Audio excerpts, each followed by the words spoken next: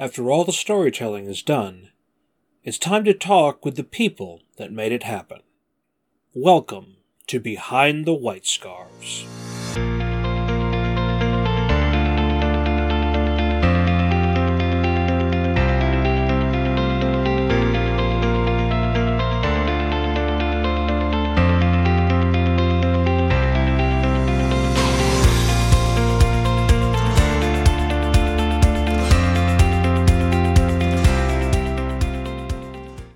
Hello, dear listeners, and welcome back to part 2 of the new Behind the White Scarves with your Windor specialists, Greg and Toby. This is going to be exciting new ground for us today.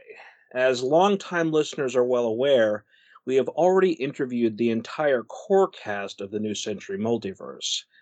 But because Phase 2 of the series was always going to try a bunch of new things as far as storytelling was concerned, Alex went on to get some new voices to go with it. One of our guests today you have already heard from because she was asked to provide new voices to established characters from Phase 1. And the second I told the School of Movies Discord that I was going to interview cast members last year, she was immediately raising her hand going, "I volunteer as tribute!" As the voice of Catherine Holloway, we are very excited to welcome back the recently married master of stunt work, Maya Suris. Hello, everybody. Hello. Thanks for having me back. Oh, absolutely. You're always welcome. Oh, thanks, guys. But on top of that, we have two folks that are newcomers. One that was familiar from the School of Movies Discord, and one was someone that I get to interact with for the very first time today. As the voice of Ganymede Ferron, let me introduce Felix Quist. Hey, pleasure to meet you. Oh, that creamy voice. I'm sorry. Greg and I are just sweating because we're always nervous whenever we meet any of our interviewees because they're all very cool people, and today is no exception, but this is someone we've never interacted with, so play it cool. It's okay. I mean, I can turn it up or down if you'd like. We can make this a little bit closer, intimate, personal, if you like. We've entered the ASMR portion of the show. Windor After Dark. Oh my goodness. Welcome, everyone. As just spoke up a moment ago as the voice of Attar Rubens, please welcome Orion Richardson. Hey, everyone. Happy to be here. Yay! So, Maya we've already gone in deep with as per most of the veteran cast in terms of learning where she came from, some of her past, and how she was integrated into the New Century Multiverse. But we get to ask these questions that we've asked of everybody else to our two new guests. Therefore, for Felix and Orion, I want to bring it back to those big questions. To each of you I ask, did you have any background in performing of any kind before New Century? How did you first get into contact with Alex and or his work? And how were you picked for the roles you were asked to play? That's obviously a lot right to start off, but, in whatever order you decide to answer those questions, let's start with Felix. So, for me, because my brain kind of runs like a goldfish, let's break down the question. Can you give me the first two bits? Oh, yes, I'm sorry. So, curious about if you had any background of performing prior to Stone Spring Maidens. That one's an easy one. Well, actually, does live streaming count? You can consider that an art performance of some kind, Absolutely. Right? Yeah, you're definitely at the very least presenting your personality as performance for an audience and everything. Yes. Beyond that, I would say the last time that I was on stage for anything was at a YMCA event where we were putting on some sort of play, and I remember being in a cowboy outfit. Beyond that, no, not really. All right, so you're already familiar with the Western setting of the series. That's excellent. Except that Ganymede isn't part of the Western setting. True. Well, that just means we need to make a new role for him. Well, so Be- you said that you do live streaming. What do you do you do like Let's Plays, or what's your experience with that? mostly Let's Play stuff. Hmm. Was at one point going to do a little bit of cooking, but that never came to fruition. But I like to just go through a whole mess of RPGs because I'm very much a story person. I love hearing them, seeing new worlds, living in them, breathing that whole new adventure air in, and just living with that and sharing it with everybody else who enjoys that as well. So that's just been my own little personal passion project, I'd say. Hmm. I mean, I know this is skimming ahead a little bit, but with that leaning towards RPGs and exploring fantastical settings and worlds, did Stone Spring Maidens and its sort of time being spent in this new setting and getting to know how it works, did that appeal to you when Alex sort of described it to you, or you saw the story for the first time? Yes, actually. So one of the things, and I know this is kind of like a later question as well, I think. One of one Sorry, I of have one very of the little restraint. it's all right.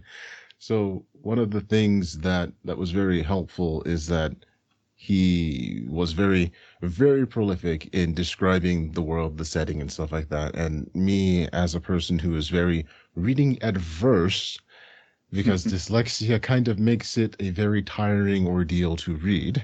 He was kind enough to tell me about the world, and it was very interesting to hear about all these different things and the things about it that kind of ring true to where we live in currently.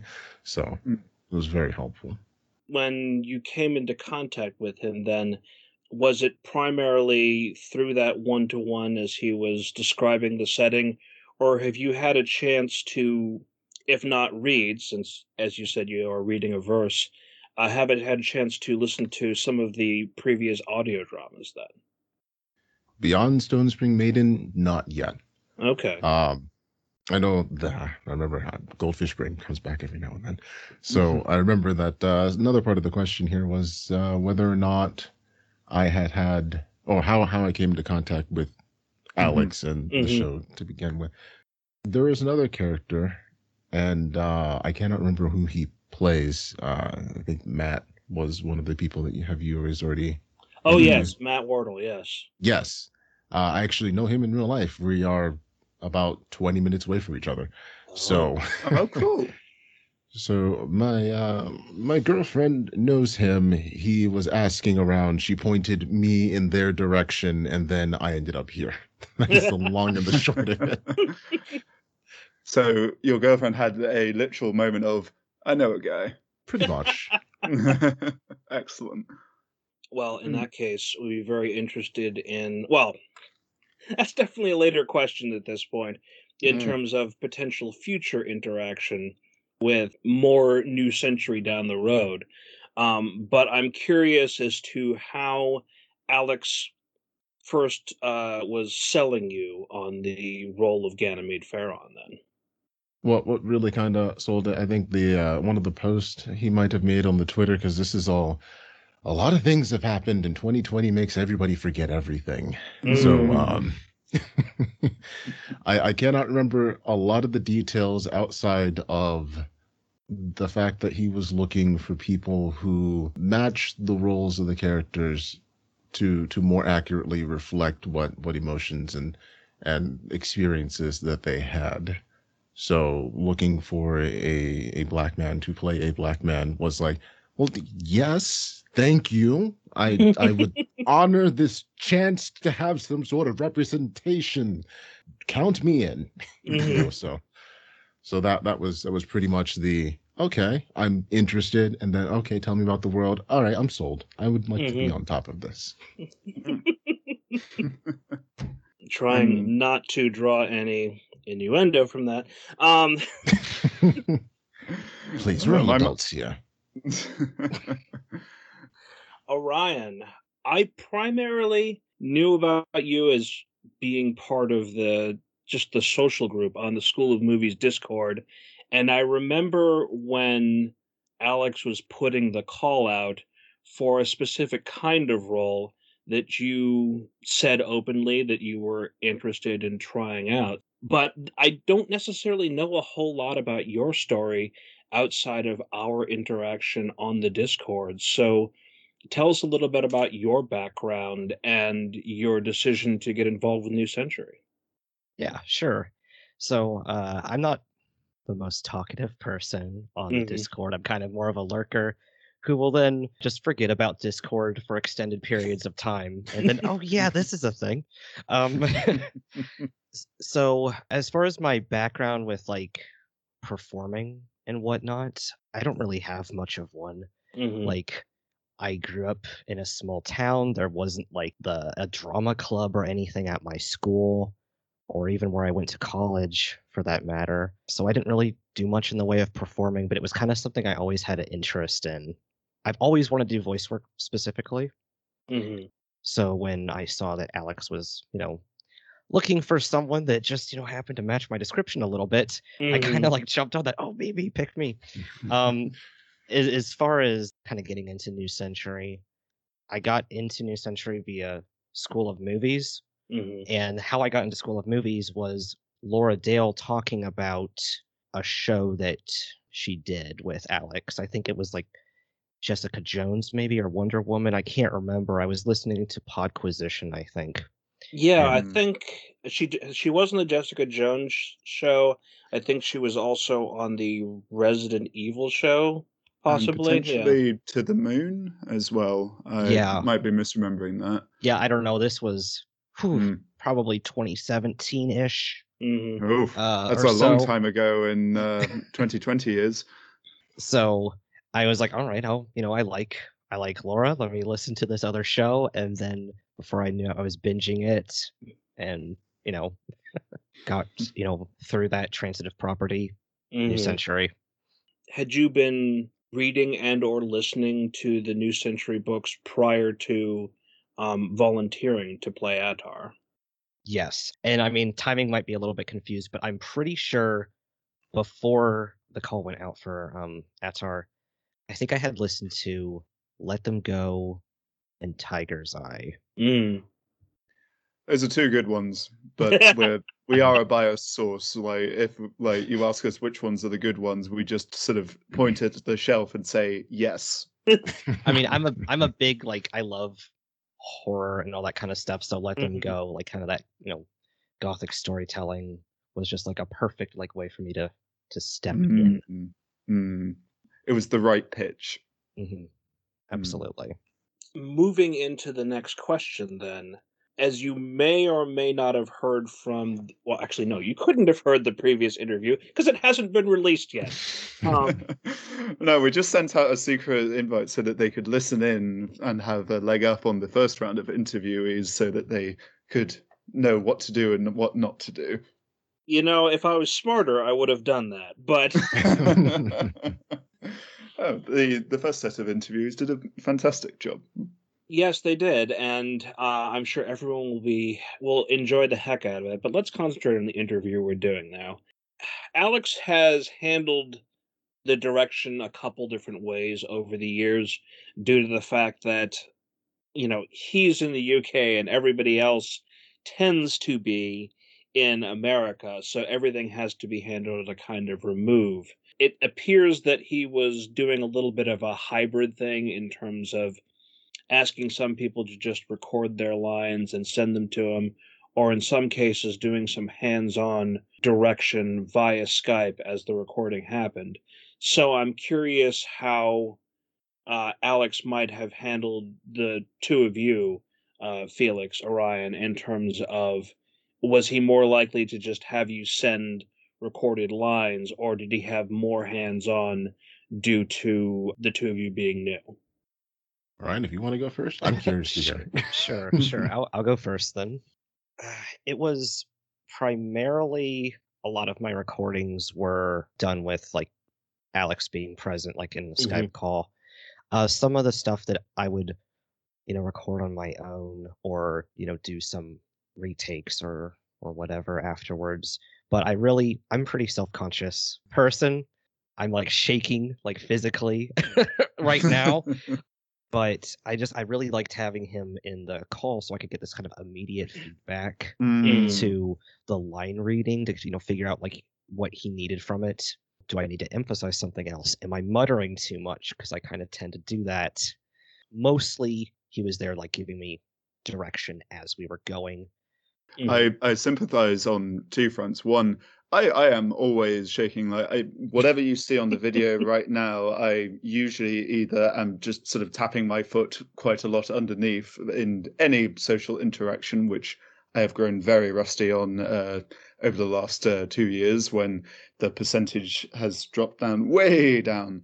And also just doing anything in isolation, there's not that feedback, because if you just speak into the microphone, and before like I started anything with Greg, I did this experimental thing as a podcast where I would just take a collection of reviews that I had written for my blog and try to recite them, have some accompanying music, and just kind of put a collection out there.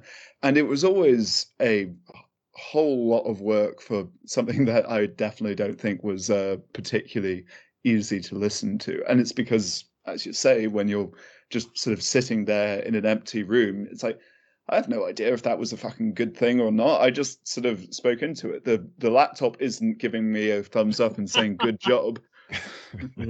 My recording program isn't popping up with like emojis with smiley faces. I don't know what's going on. I'm not sure I want to give my laptop the power of like emotional response to what I'm doing. I don't need that. I don't... It's okay. You can just treat it as Jarvis.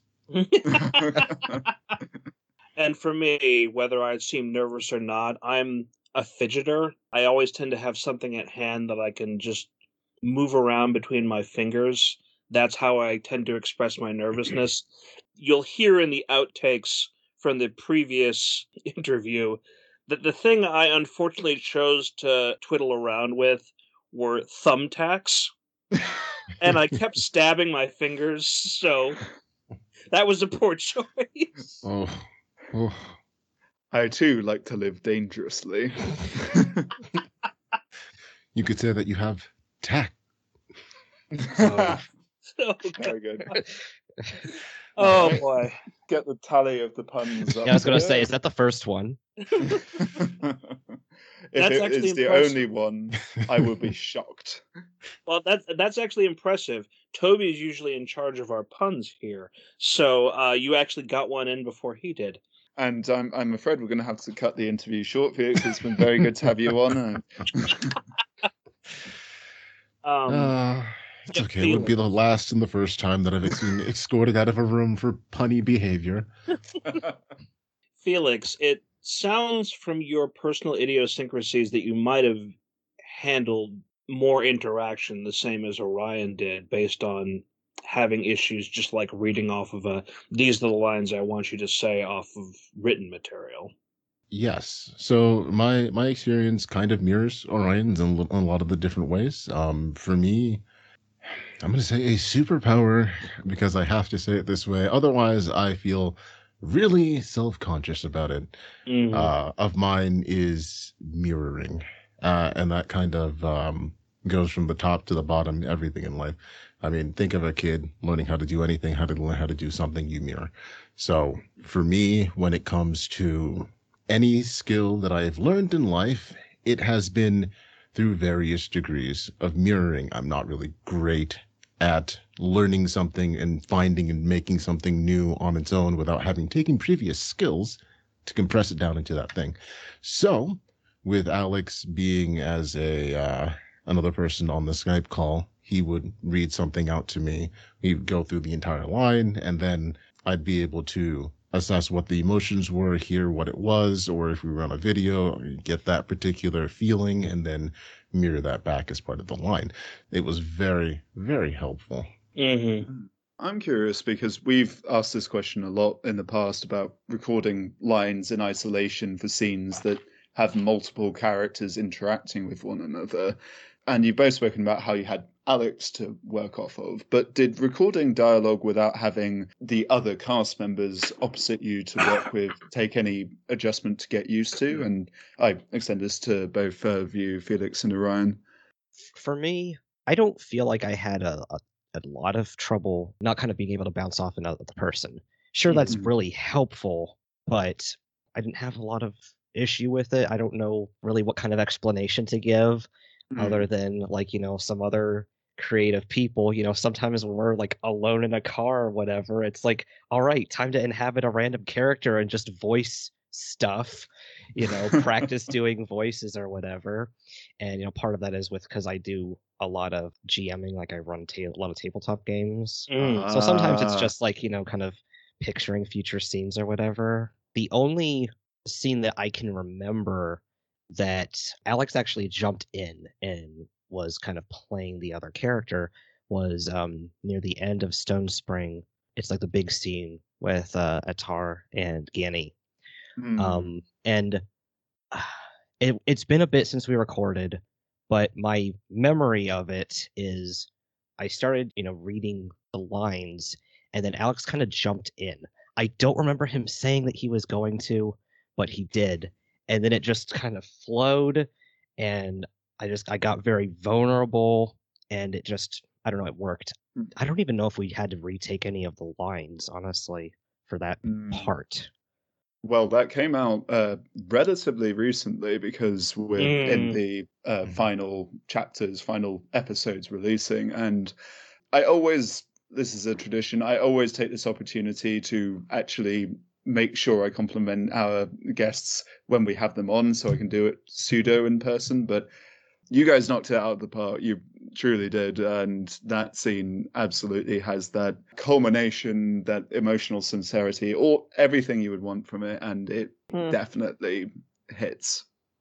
I'm not going to insert the conversation in question to remind the listener, because it's long and we have a lot of actual interview content to get through.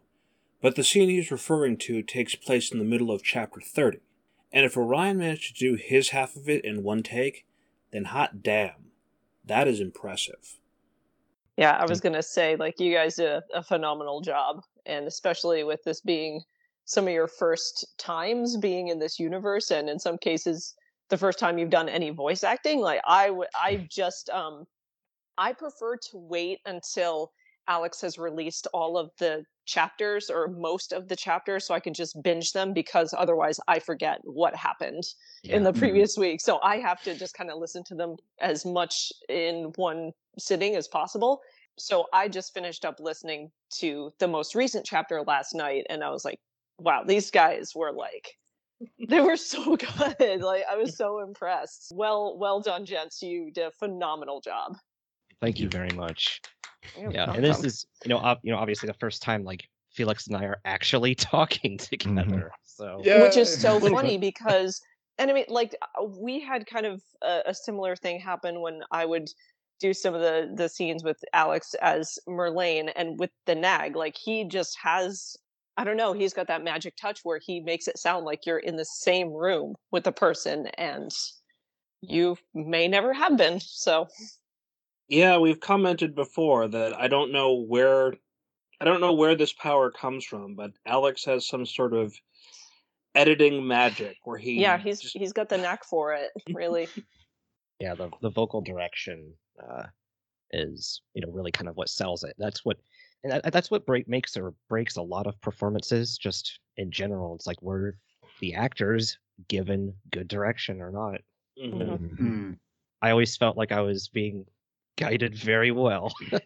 It helps too that Alex has a very specific tone and a very specific, you can tell that in his head he knows what it's supposed to sound like. Yes. And he tries to convey that to you. So in that way, he's very precise in what he's looking for, and he's also very good at bringing those performances out of people. Felix, I presume from what Ryan was describing that he might have done something similar for you for some of those intense scenes. Yes, but because of the fact that I kind of asked for him to do that to begin with, so we were doing that for most of the entire thing. He would either be reading off the lines of the other characters or giving me the entire backstory leading up to it so that I can then wrap my mind around the situation and go from there. It was like having somebody read a bedtime story to you and then get to react to it in real time. Oh, don't fall asleep as well if it's a bedtime story. Well, You yeah. just But I mean, like the person who comes in and tells you this fantastical story that is going on as you like drift off into this world, and then you end up dreaming about it, and then you become the character in your dream, that sort of thing. Now I'm very curious.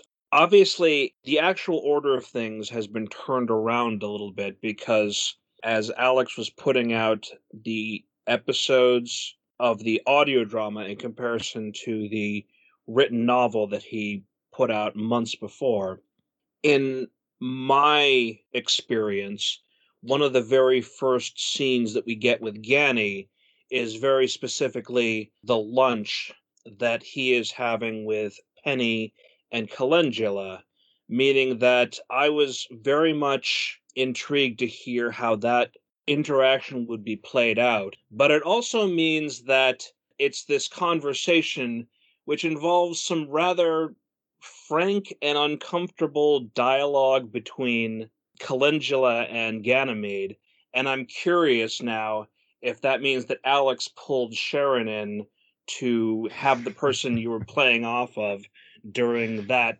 acting sequence. No, he did not. Okay. Although I feel like he did a pretty good job as Calendula in his oh my god, reading. I've never actually thought about that at one point or another. Alex is probably voiced every character in New Century, and now I'm just picturing him as Calendula. Fabulous. Alex provided content for a potential blooper reel, as he often does with Behind the White Scarves, and I was going to splice together some of these things to go with the interviews.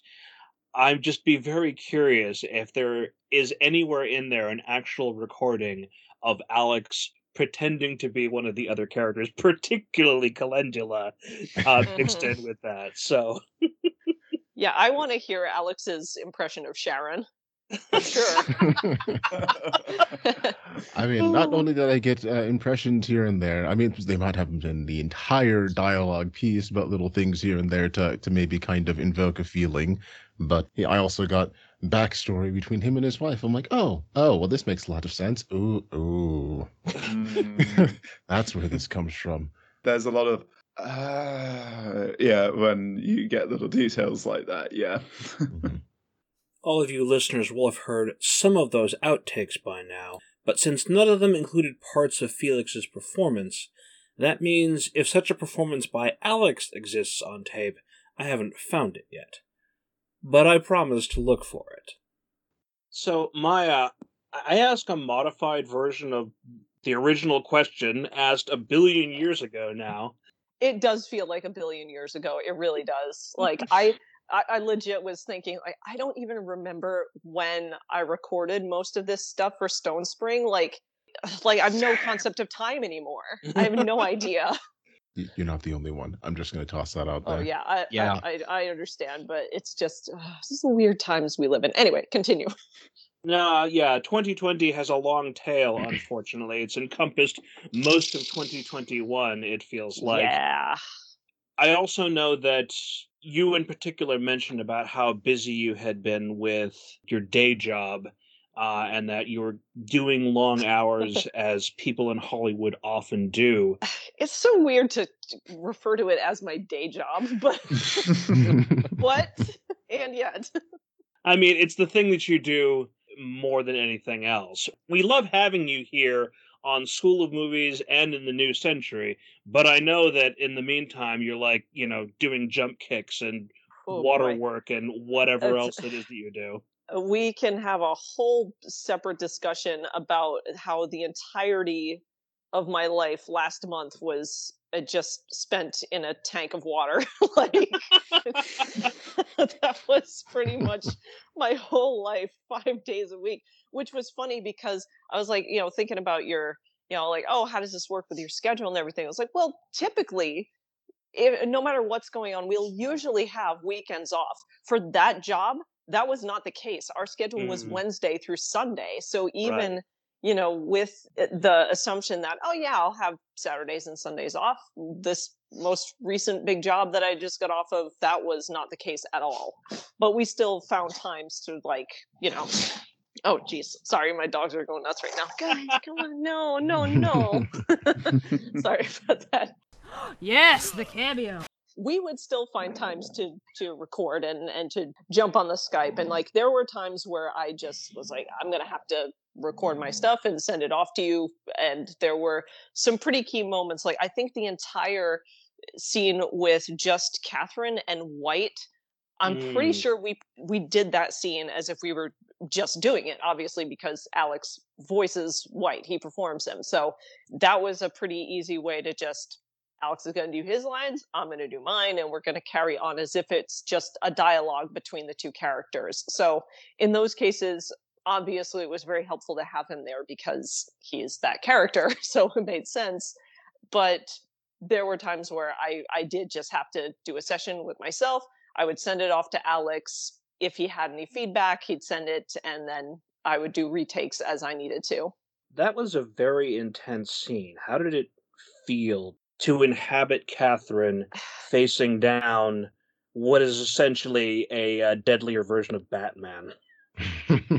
I would say it felt intense, and you know, Alex, of course, did a great job of describing what exactly was going on. And I thought it was kind of a cool way to like introduce a different, almost like a different side to both of them, because Catherine is really trying to hide the fact that she is scared out of her mind, and she's trying to hide it so much. I don't know, like we kind of found this little cadence where it's like, well, I'm not actually trying to get rid of you. I'm not trying to make you as a problem in my life go away. I'm really, like, I'm concerned for you. I'm really worried about you as a person. Like, that's kind of how it ended up feeling to me listening back on it. No. I'm really just worried about you, Mr. White. Like, like I have concerns. And like, furiously mashing like, panic button. Yeah, internally she's like, holy crap, I'm sweating, you know. And so it felt intense, you know, going into it as well, and doing the reading with him. Back when Toby and I first did a discussion of Stone Spring Maidens, and this is when the book was released, as opposed, because obviously the audio drama has only been taking place over the last couple of months. We were having a discussion about whether or not we thought that Catherine was fully aware of who Mr. White was. And obviously that comment that she makes at the end about the problems of Green Hollow kind of made that clear. But I also wondered to myself about the whole experience of Catherine knows the reputation of Thomas Arlington, but it doesn't seem like the two of them ever actually met. She may have had conversations with Sarah, which is what was implied during pieces of Arlington and Steamheart, but this is in a way the first experience that she's had with someone that she's heard about, and yet it is a more terrifying version of this person. She doesn't have previous experience to draw upon. So right. She doesn't have the security of, like, she clearly has her own suspicions of who White really is, but that's not necessarily a comfort to her because she didn't know the guy. I would imagine her having a lot of respect for him, but almost seeing it in a way of, if you were talking to Arlington, it would be like talking to Harvey Dent. Now she's talking to Two-Face. Almost like it's just a completely different person now. Wow. We've talked so much about Arlington turning into like deadly, morally grey Batman, as if Batman isn't morally grey at times. But like, we missed the obvious comparison, which is like Harvey Dent and Two-Face. That's actually it's as if Harvey Dent still was Two-Face, but he actually became Batman instead. But see, here's the thing. That's a natural progression, because it is part of the stuff that we discussed before about all of Batman's rogues gallery being a reflection of Batman / Bruce Wayne. So Two-Face is a representation of the duality of Yes. the Bruce Wayne face and the Batman Yeah, face. and that duality gone wrong Mm-hmm. specifically. Alfred, when I look at Calendar Man, it's like I'm looking into my own soul. Okay, Calendar Man, maybe not. Condiment King, maybe not, but still. When's our gritty reimagining of Condiment King coming out? I can't wait. Also, just a commentary aside from that, you say that you're doing a whole lot of water work from Wednesday to Sunday. I remember when you told everybody on the Discord that you got certified in that, so apparently the reward for work well done is more work in that particular case. Yes, I mean, I was brought on specifically because they had some younger actors in the water that were there to do some they were like specialty actors that were strong swimmers and everything else. And I guess the rule was you had to be basically instructor level in order to safety children under the age of 18. And I happened to be one. So that was exactly why I was brought on. And it turned into like 4 weeks of work, which, some days were easier than others. Some days were more fun than others, but it has certainly has paid off in a number of ways. It's paid off for you in terms of work, maybe not so much in terms of weird long hours, but yeah. Man. That's a whole separate discussion that I don't want to get into. No, that's perfectly okay. So let's get back to our question list. Felix, Orion, I'd just like you to talk a little bit for a moment about what it was like to try and find the voices of Ganymede and Attar. What did you draw on from personal experience, or alternately from media of personal significance, or perhaps due to Alex's direction? Let's start with Felix. Sure. And that's perfect before I goldfish this. I would honestly say that a lot of finding the voice for Ganymede was not too hard. My actual introduction to him was the scene where he is helping the boy adjust and attune to the arm that he, or is it the hand? Arm. It's Sections a hand, cut off. It's a hand. it? Yeah, the hand. It's the hand. Yeah, because he makes it do the trick. The hand that he's been given as a replacement that his parents had worked so hard, but they had gotten assistance for it, and having him freak out over the fact that he thinks that he has now broken this device, and my kind of tryout for that particular voice was this scene, and trying to come to that understanding, that emotional level where you're trying to connect with a child that is very hurt, vulnerable, scared, and attempting to not only alleviate the fear but to help regain control and to help that child move forward, not only showing that you too share this particular I'm going to say disability because that's really what it comes down to, but that you have learned how to master it and that he too can be like you. So I'm, as I think, an individual not too far off from Ganymede.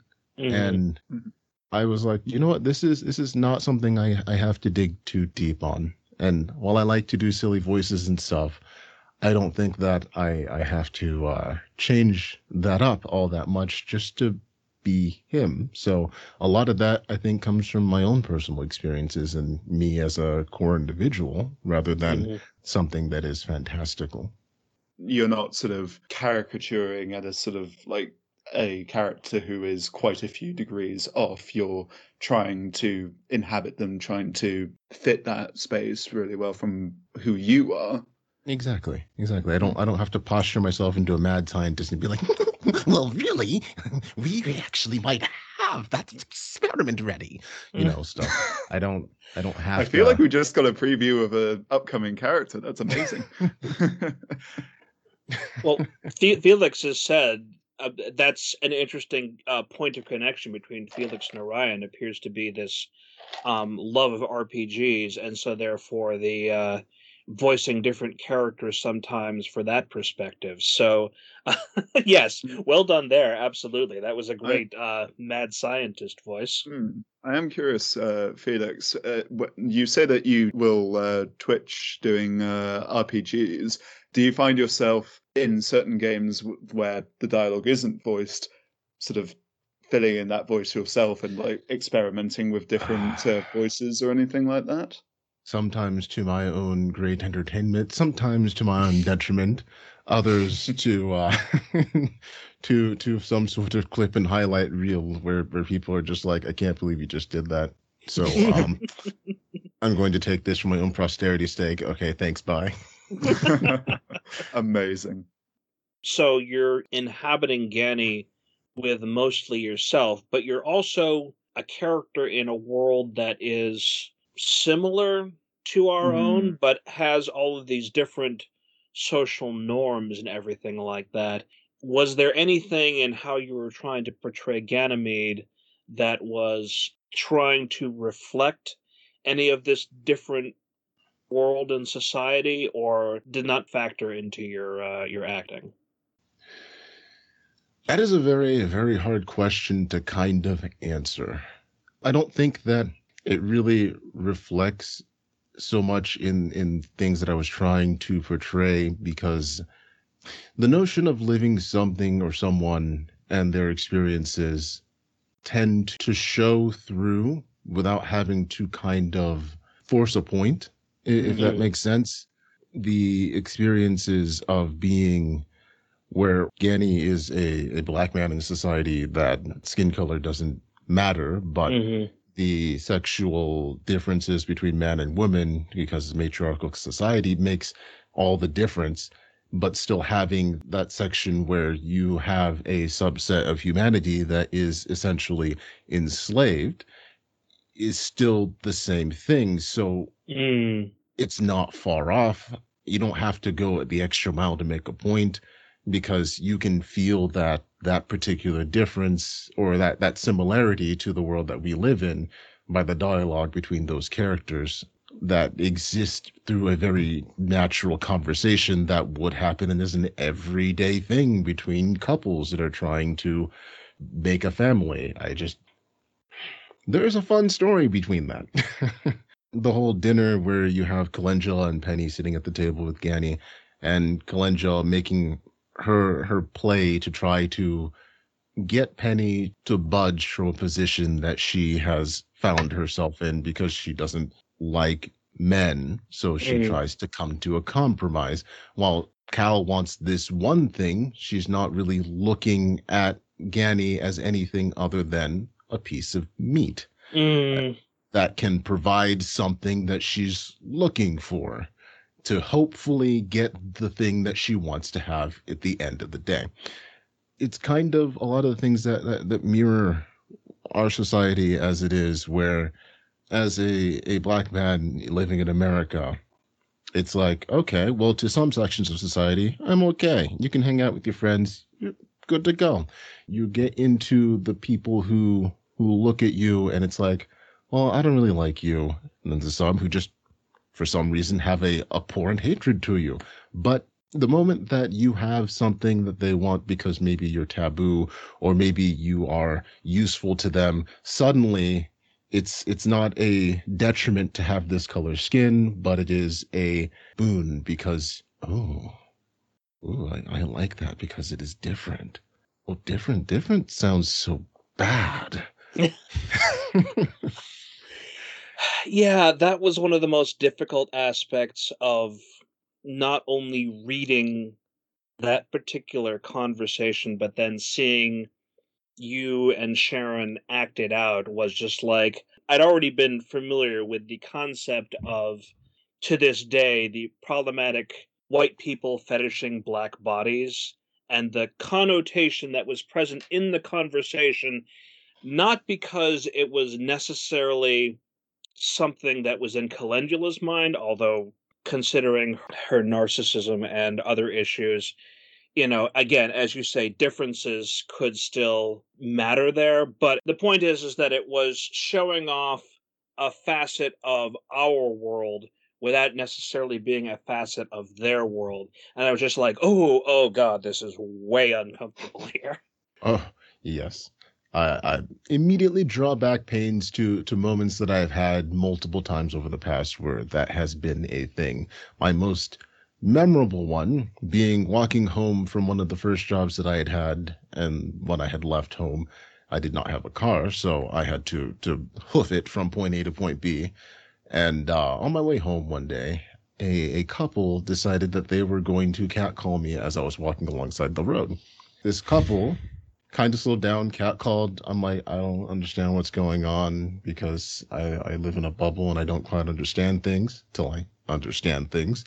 And went along. They end up at the same gas station that I later decided to stop in to pick up a bottle of water. And this couple then approached me as I'm at the gas station trying to get my drink. And the man then asked me, would you like to sleep with my wife? I'll even pay you. Oh, God. And I'm like, I have no idea where you got the idea that I would be A, here for that, B, how is this okay? C, isn't this illegal? This sounds like the setup to a horror film. Right? Oh my god. And this is one of many stories. So Uncomfortable. I'm so sorry that I'm sorry. happened. Yeah. Oh man.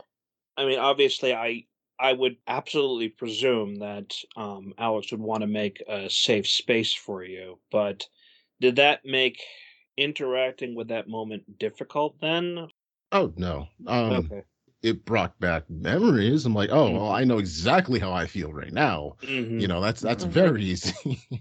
But I mean, displaying something as a piece of literature or a work is different from something that is actually occurring, at least in my mind. Like Mhm. this was not made because, oh, this is okay. No, this was made to illustrate the point that this is very uncomfortable and that you shouldn't be asking someone to do this. Mhm. But Yeah. also just from the perspective of watching Ganymede try to navigate the social niceties of the situation, be like, okay, I need to say no to this, or I need to be very careful about how I respond to this because I don't want to cause further social turmoil. That's very It's, apparent in his response. Yes. especially because this is his best friend's wife. Like, he Yes. can't just sort of hear this and say, fuck off. Like, I mean, the other half of that is that the response is very much. I don't think that people quite know until you know that. I want to say Black society as a whole. There's two sides of it. The kind of interactions where you are angry, you are vocal, and you don't care about the repercussions. You are going to speak your mind. And then there is the I am going to survive. I don't want to make waves, and I want to protect those that are dear to me. The latter is what Gani I feel like chooses in that particular situation because you get a response that is not clearly standing up for yourself, but it is the most diplomatic road without giving a harsh definitive and trying to placate the other person on the other side without Mhm. escalating the situation. There's a lot of that. A lot of that every day that you will see. And if you go back and maybe look at documentaries, old shows, you can see how it is kind of conveyed as a thing that has been part of American culture. And it still happens to lots of people every day. Yeah. So, Toby, since we're continuing to be in this moment asking questions about Ganymede, would you move on to your next question? So Gani is one of the most supportive characters I can think of in New Century, from him voluntarily pointing out his own shortcomings to Lamia when she uses his report card against Penny when they're kids, to his conversations with Attar and his assistance with Penny when she's sorting through her emotions throughout the romantic plot of the book. Now, kindness never has to have any other motivation than just simply being kind, but I was nevertheless curious to hear your perspective on what fundamentally drives Ganymede and what leads him to possessing the patience, understanding, and emotional intelligence that he exhibits in all these numerous circumstances. I'm going to speak to that with a particular aptitude, because when it comes to the motivations on that, there is a certain level that you gain from I'm going to say trauma responses. Mm. And one thing that is very ongoing is emotional intelligence.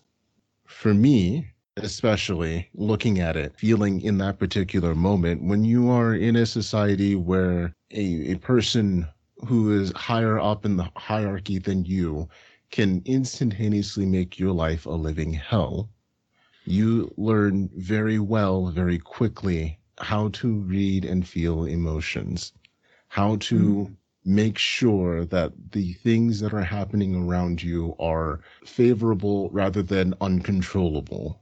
It becomes And essential for survival. correct survival instinct to be able to quickly read on whether or not this person is a threat, whether or not they are going to be able to be placated, and whether or not you have to do something to better that particular mood, because much like myself, you can feel where that is going. Like if I am standing next to a person, I can generally feel emotions. Now that's from high to low level when it comes to body language, whether it comes to kind of like an aura that they're putting off, whether it comes down to what their eyes and their hands are doing.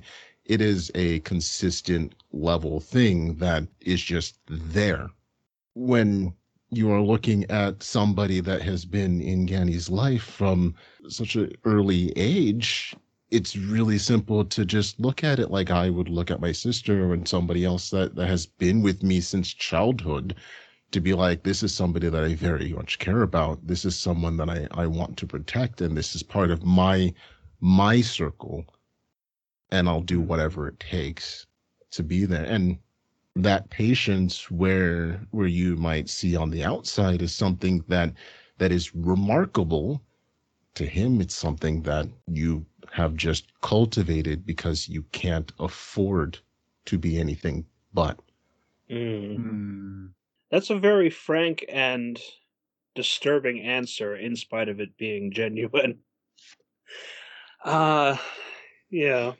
When you mention about those in the circle, it does make me appreciate even more how Gani is receptive to Harry when she essentially enters into this circle as Penny starts to warm to her immediately, and Harry is the impetus that facilitates Penny approaching Ganymede again, and the dynamic between the four of them, what I call the crystal gems of New Century, has been one of my favorite things about Stone Spring Maidens, both when I was reading it as a book and especially now that I get to hear each of them voiced and come to life.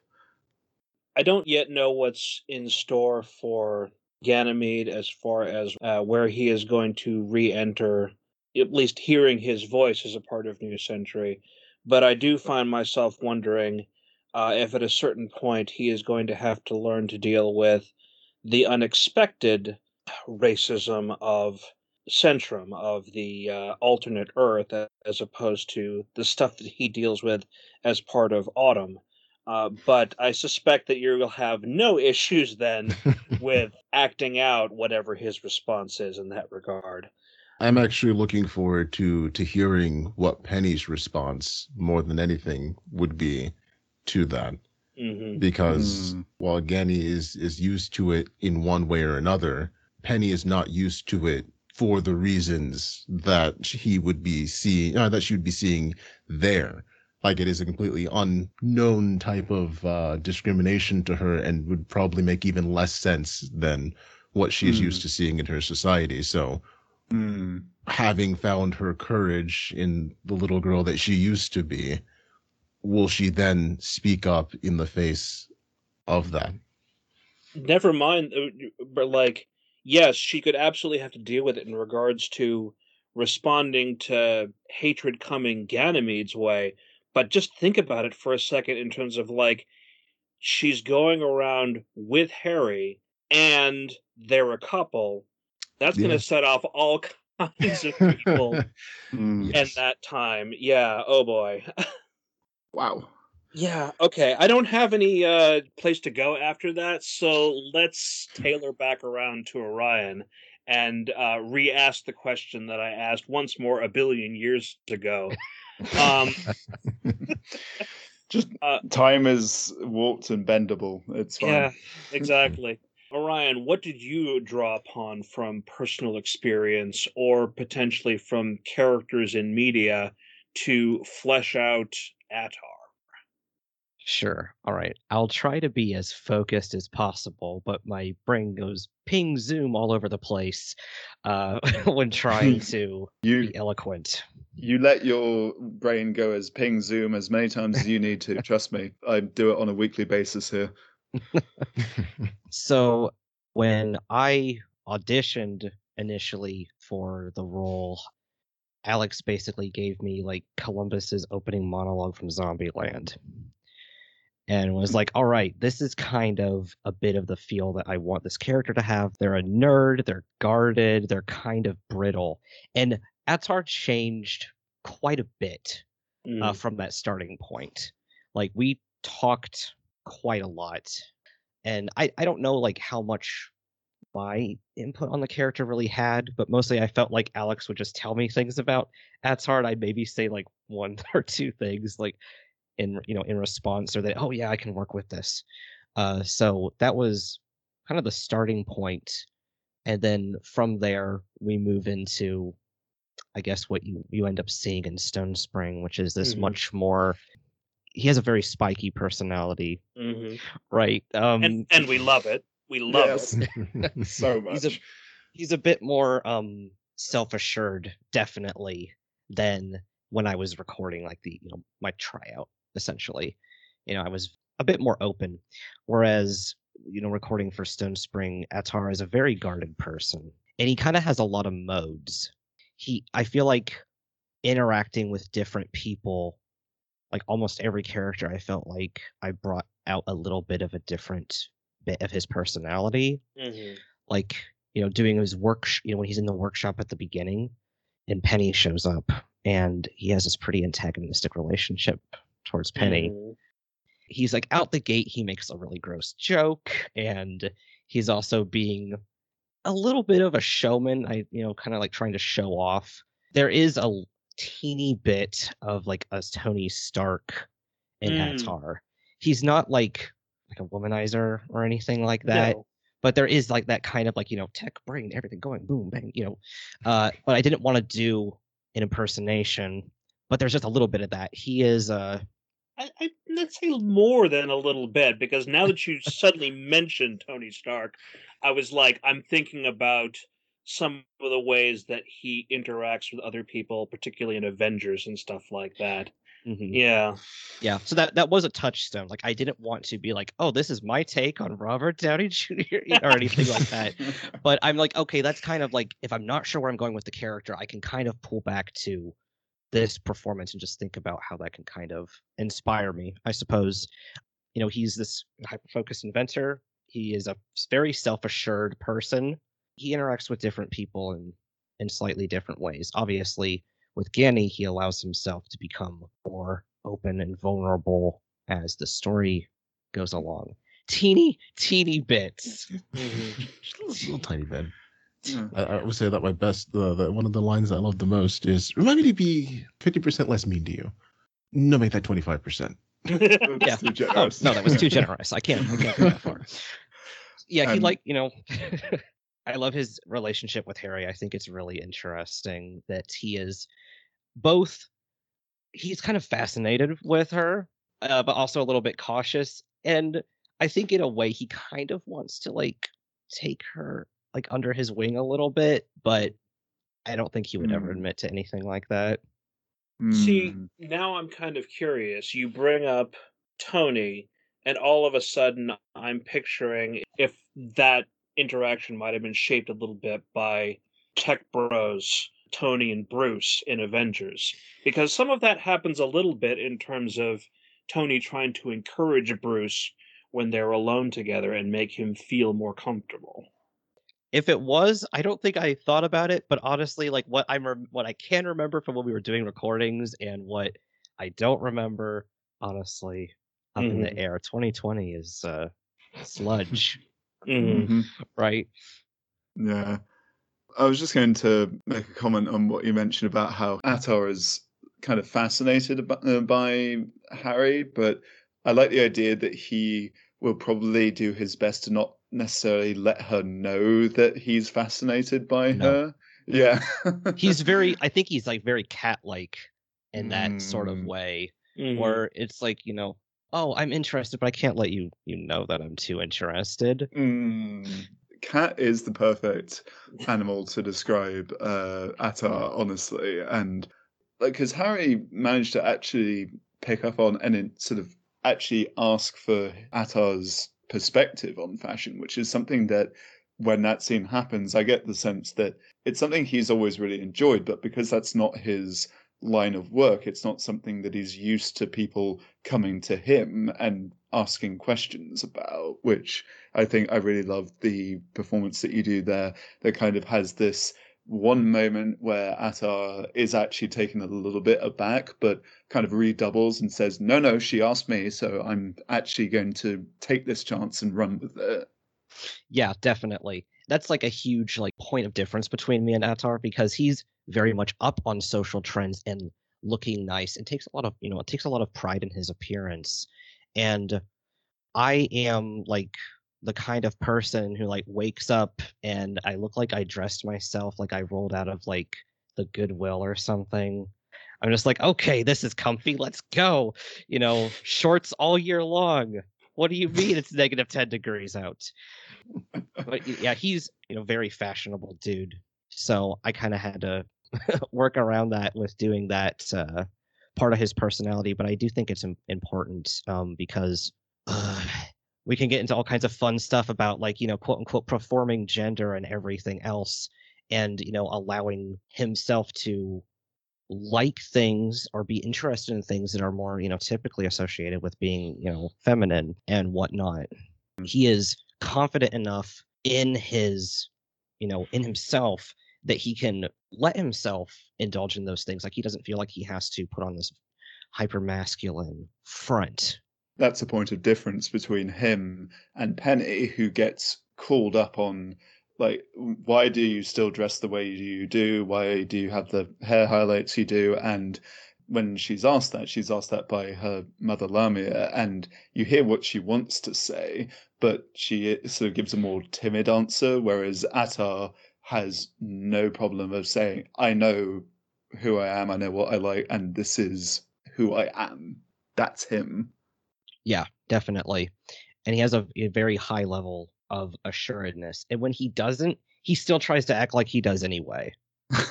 And and that again, very much like a cat. Absolutely. What? You didn't see me mess up? Absolutely not. Let me just go ahead and fix my hair real quick. The master of making his own fuck-ups look like it was all planned along. Also, I'm suddenly just picturing to myself, like, ever since you mentioned that metaphor for Attar, I was thinking about that extended interaction that we keep referring back to, where Harry is showing an interest in Attar, and he seems surprised, and he's like, oh, you're saying some really nice things about me. It's like, all of a sudden, I'm picturing in my mind her just sort of, like, carefully reaching out and, stroking or, scritching the ears of a cat, and the cat being like, I wasn't expecting this. Okay, I will allow you to pet me. Yes, this is okay for now. Oh no, cat! It's just Attar with cat ears. Oh no. No one could survive. Crap, he's even cuter. Don't be intimidated. Just imagine him with cat ears.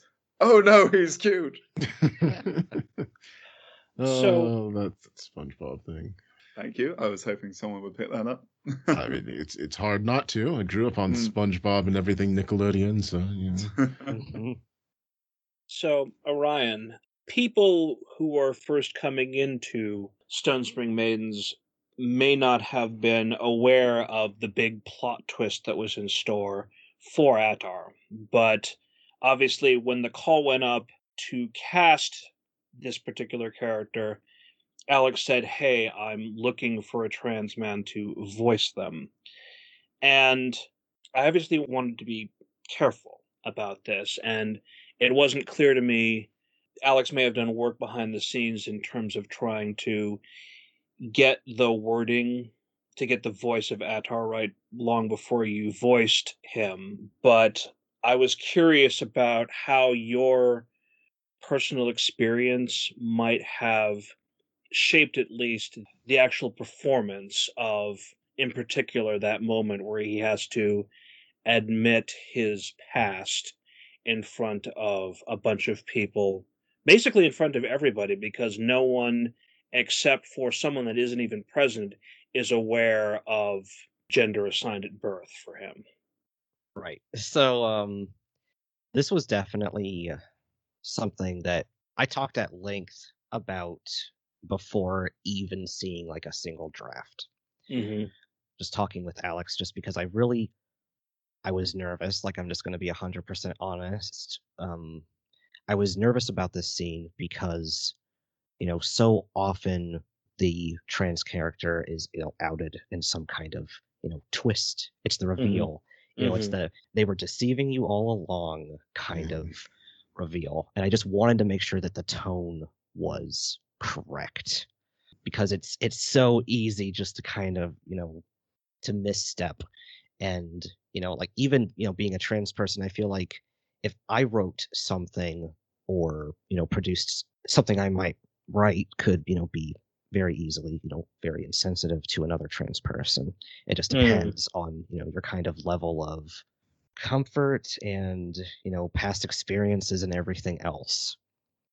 So yeah, I was nervous about it, but when, I finally read it, I thought it was, handled in a really good way.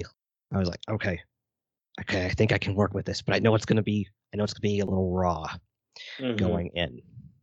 And it was, because in that moment, Attar has to draw upon his own, I guess, privileged upbringing and be this kind of, he's trying to be this like authoritative voice while also like revealing this like absolute, this, something he does not want to reveal about himself.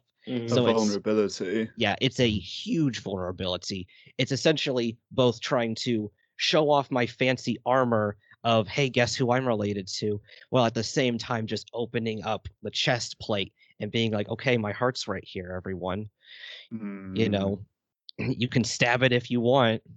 And it's almost as if he sort of does a good enough job of just being sure enough about himself that he can actually, by leaning into it and confirming it, he is like taking that ownership and saying, yes, this happened and there's paperwork for it. Now, this is not the thing that we're clearing here. I'm trying to make sure that I'm throwing the authority of who I'm connected to make sure that this very urgent matter is attended to. So yeah, let's get it done, people. Yeah. Exactly. He's being as professional about it as possible, so that the reaction of the guards and whatnot is much more of like bafflement than of shock. Oh my gosh, this is such and such's daughter. Like, I really wanted to avoid using that. And I said as much to Alex. I'm just like, I really like he can't say that. Because especially at the time, I've dealt with a lot of issues, like, a lot of other trans people, where people not being accepting or family kind of rejecting that, or at the same time being like, but we're so supportive of you. Look at all this stuff we've done for you, but we're not going to call you our son. So that was, a big point. And luckily things have gotten a bit better with my family, a bit since I've recorded that.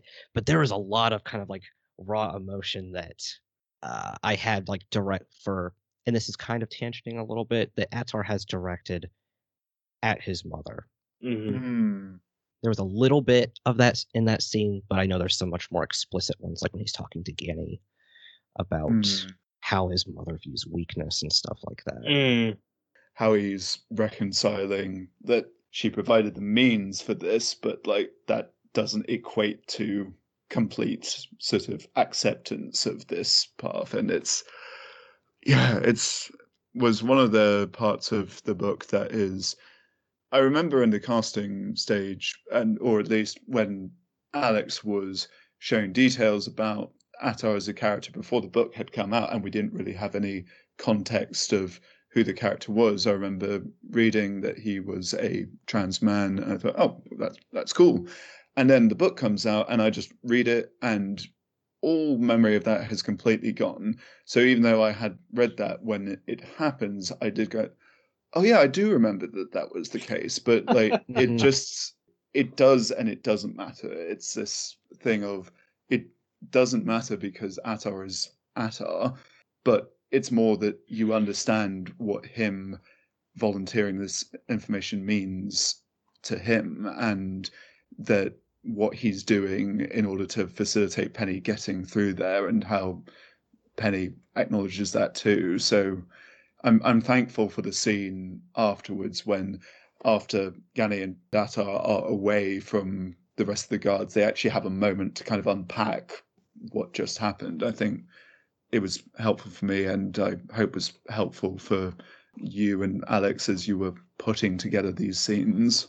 Yeah, it was very important to me that the characters never expressed any kind of like betrayal or whatnot.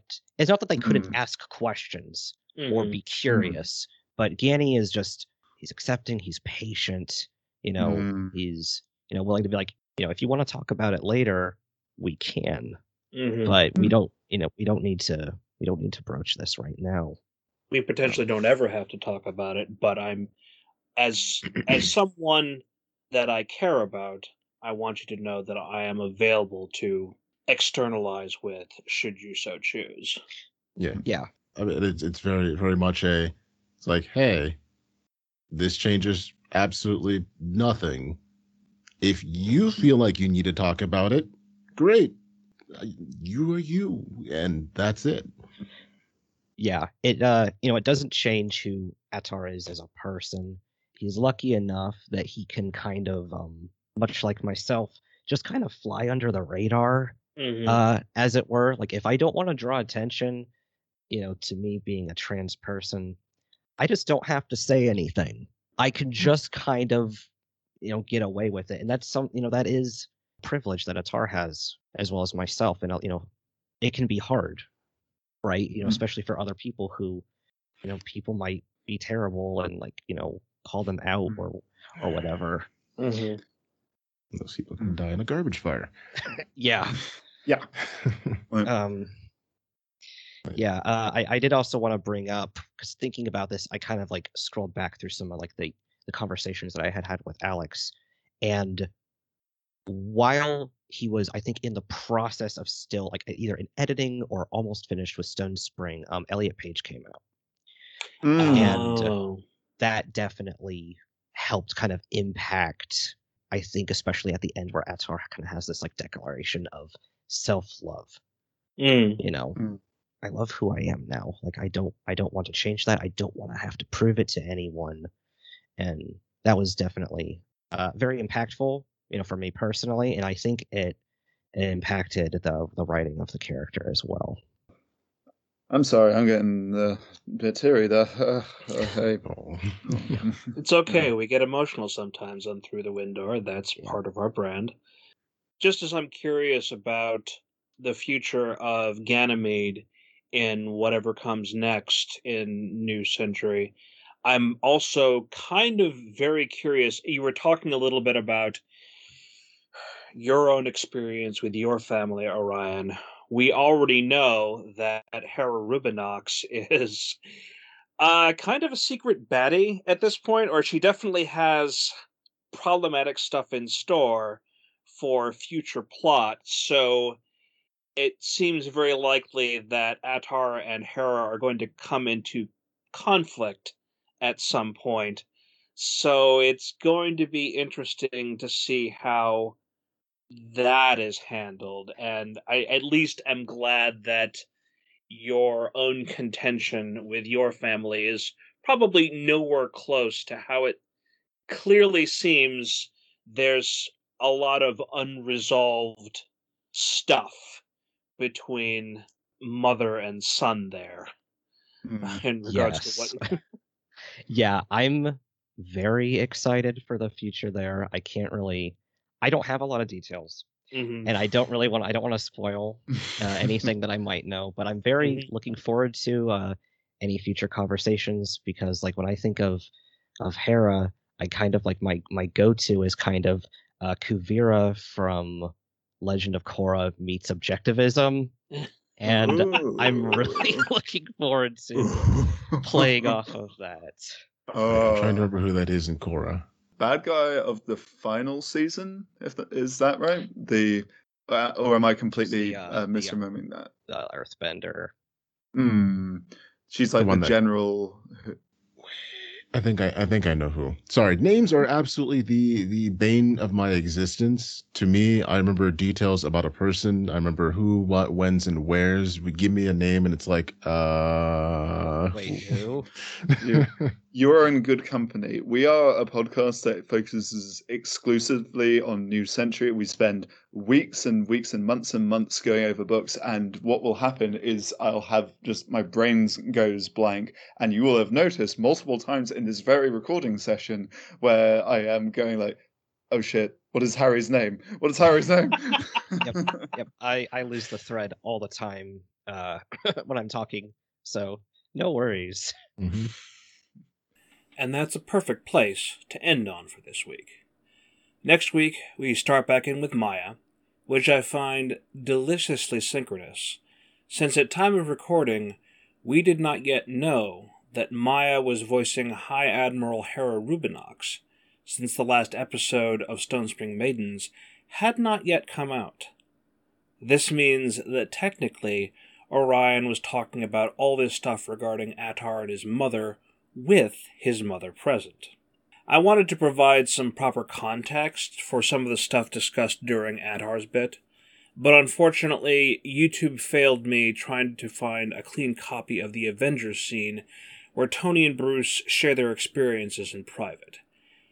And for some of the stuff regarding Attar's experience with his mother, the media reference that I had in mind is visual, so I couldn't just splice that in like a sound clip. Which is fine, because an interview should be focused on its subjects.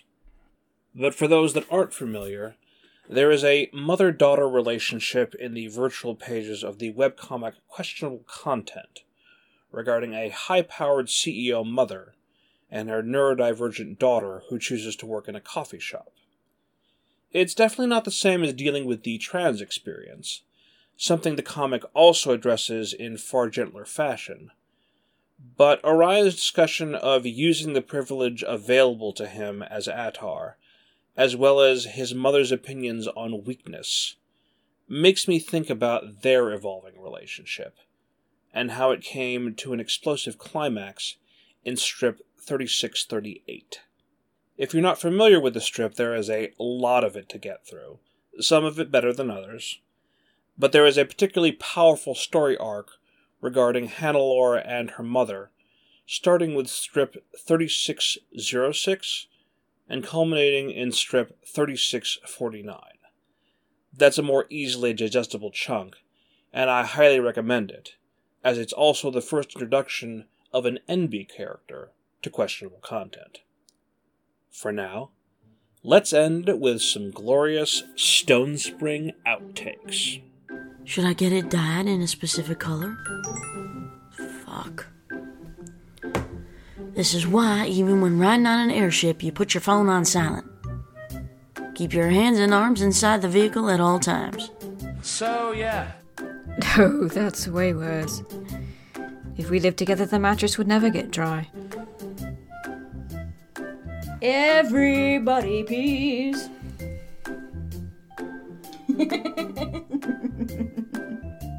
So, yeah. There's a great deal of gravity behind this delicate situation, so I shall be precise. I shall do that line again. So I shall be surprised. I shall be surprised. So, yeah. Okay, hear me out on this. Like you said, we were just about to get married. I was incredibly scared and tense, and it was an enormous commitment I was about to make, and there was a car going by outside. So, yeah. I received a visit from an untrusted double agent. You must let me through to potentially sabotage a nation. And my dog, coming through the dog door, has sabotaged this recording. So, try again. So, yeah. A metasexual, degenerate, defective, you mean? Okay, so those 3 words, got it.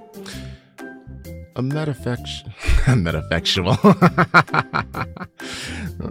Metafexual, no. So, yeah. Can I take it all again? I want to, all right. It's like, I want to be the first in history to put it all together. So, yeah. Well, thanks a lot, Mom.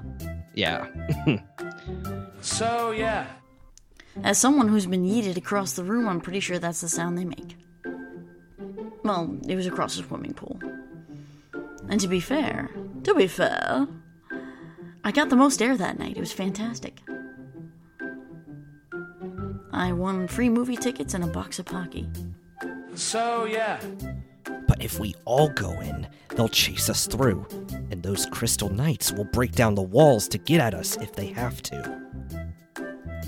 Get him!